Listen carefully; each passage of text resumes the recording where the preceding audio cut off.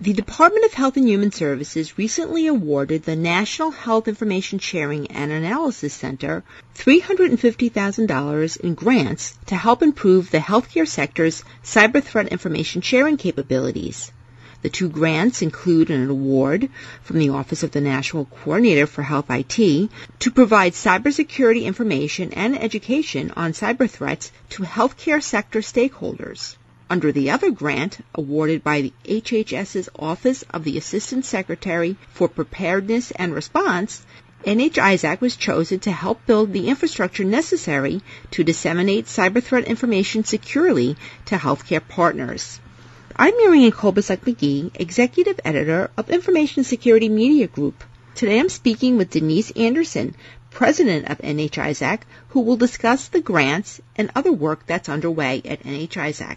So Denise, first of all, congratulations to NHISAC on the HHS Grant Awards.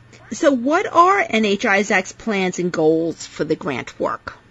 So first of all, let me say that we're very excited to be awarded this grant and for the recognition that came with that. Our goal really is to leverage what we're already doing and to make that more available to everyone within the sector. So trying to reach the smallest entities that may not have, are probably the most vulnerable, to be quite honest, and are being impacted greatly by the number of threats that are out there. Most notably recently is the ransomware threat. So now, Denise, for several years now, NHISAC has been working with healthcare sector organizations to improve cyber threat information sharing capabilities, but there has also been some criticism that it's mostly the larger healthcare entities that can afford and benefit from being a participant in NHISAC. How might that change under the grants? So I anticipate that it will absolutely change. So first of all, let me say that within my background came from the financial services ISAC, and the same was true there. So a couple of years ago, many of the larger financial institutions were kind of the leaders and the mentors within the sector, and they realized the importance of looking at the entire sector and the security of the entire sector writ large. So they started programs where they reached out to smaller entities like the community banks and credit unions. We're looking to do the same thing here, and actually this was already in process before the grants actually even came into place, where our members, who are some of the larger organizations within healthcare, do truly look at themselves as mentors and take the responsibility of the security within the sector writ large very seriously. I mean, their philosophy is a rising tide floats all boats. And we've been developing a number of services along those lines, one of them being a service that we're calling CyberFit, where we're looking to leverage the ISAC community to make services available to smaller organizations that they may not necessarily be able to afford. So things like malware analysis, penetration testing, those types of things. We're also exploring ways that we're going to look at getting alerts out more broadly to the sector. We do have done this in the past. For example, with the Hollywood Presbyterian case, we were able to determine that it was related to a JBoss vulnerability, and so we got the word out pretty broadly within the sector that people needed to disable the console. The thing I think that the grant will do is force us to be a little bit more focused on doing more of that within the sector, even with the day-to-day type of sharing that goes on, and trying to figure out what can we pull out from that sharing that exists already to make it benefit the whole sector. I think the other thing that we're going to be doing is looking at educating the sector, so bringing more webinars out there, doing workshops out in the public. In fact, one of the things that we've been doing recently was we partnered with the FBI and the Secret Service, as well as two other ISACs, Financial Services and Multi-State ISAC, and then Palo Alto and Symantec, to deliver a workshop series on ransomware, and basically to just educate people out there in industry, not necessarily just healthcare, but industry writ large, about the threat of ransomware, why information sharing is important, and what they can do to protect themselves against it. So this is something we've done gratis. We've hit 14 cities. We've got 2 left of those original 14, and it's been very well received, and people are asking us to do more. So we're going to be looking at exploring that. Now, Denise, under the grant from the Assistant Secretary for Preparedness and Response, the work is described, at least by HHS, as NHISAC helping to build the infrastructure necessary to disseminate cyber threat information securely to healthcare partners. Do you anticipate that this cyber threat information sharing would happen in real time? For instance, you mentioned the Hollywood Presbyterian incident and being able to disseminate information about that to other healthcare sector organizations so that they could be on the lookout. How real time do you expect that this cyber threat information sharing capability might happen?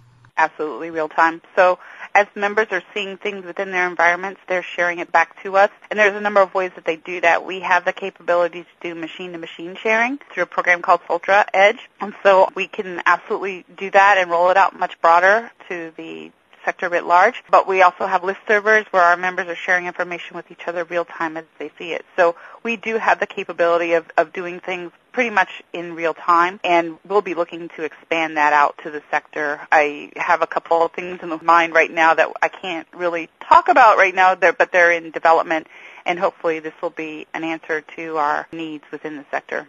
So Denise, as you look at some of the things that we have been seeing recently with ransomware attacks, last year we saw a lot of hacker attacks on large health insurers. What are some of the most disturbing trends that you've been seeing when it comes to the surge in cyber attacks and other evolving threats, and any predictions for what we might be seeing in the coming year?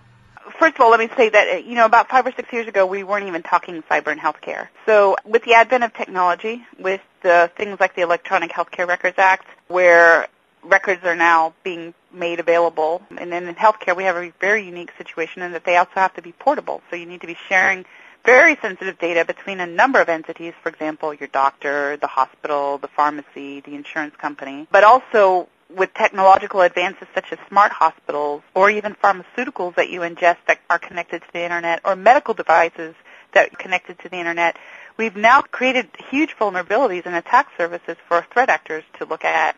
And probably what's the most disturbing trend is the original concern was around data being taken, but really, in many cases, as we've seen with ransomware, it's actually held up operations so that hospitals and providers can't deliver services to patients.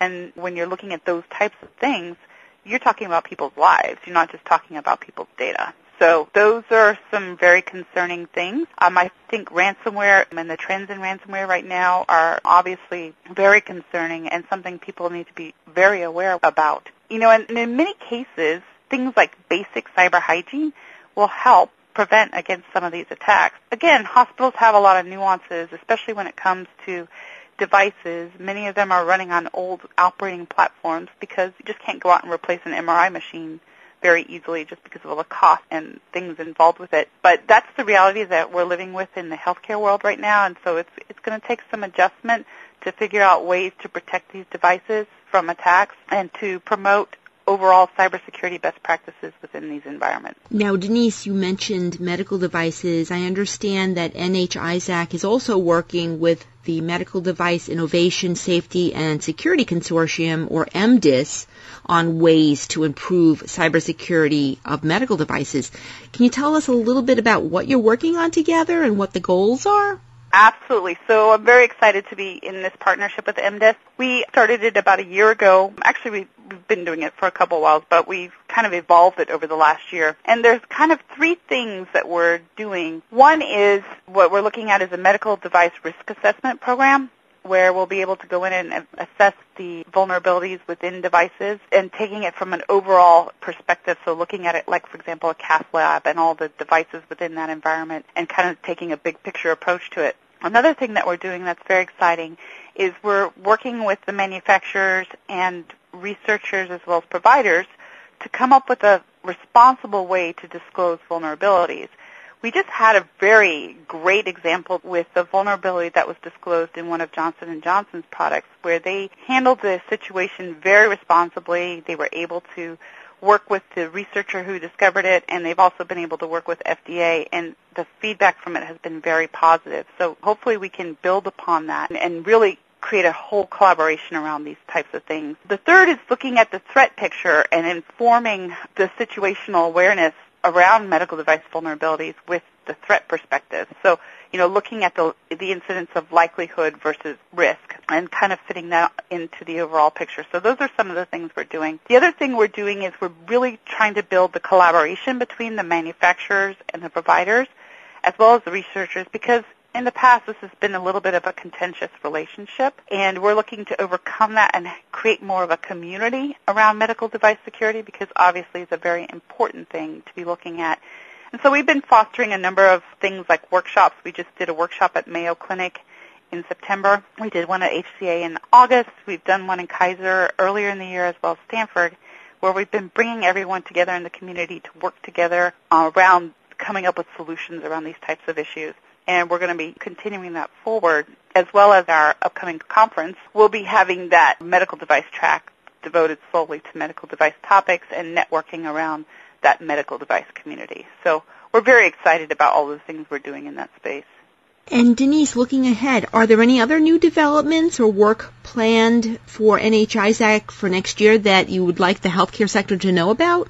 So we're obviously looking at a whole bunch of different things. You know, the pharmaceutical sector, we're looking at that. We'll look to be doing a series of workshops around issues within the pharmaceutical manufacturing space. We're also working with providers and looking at things like smart hospitals and telemedicine, because that's a new wave of technology out there. In fact, there's organizations that just do telemedicine, so that's kind of an interesting thing. So we have a lot. It's a continuing evolving environment where we're constantly kind of working together with all the people within the community to collaborate together on issues and to foster the sharing, because really one person's defense is going to become everybody else's offense. And finally, Denise, in terms of the 2 grants that were awarded by HHS, are they for a certain length of time? Are they renewable? And how long will you be working with HHS on this work? They were both for 5-year periods. They renew each year.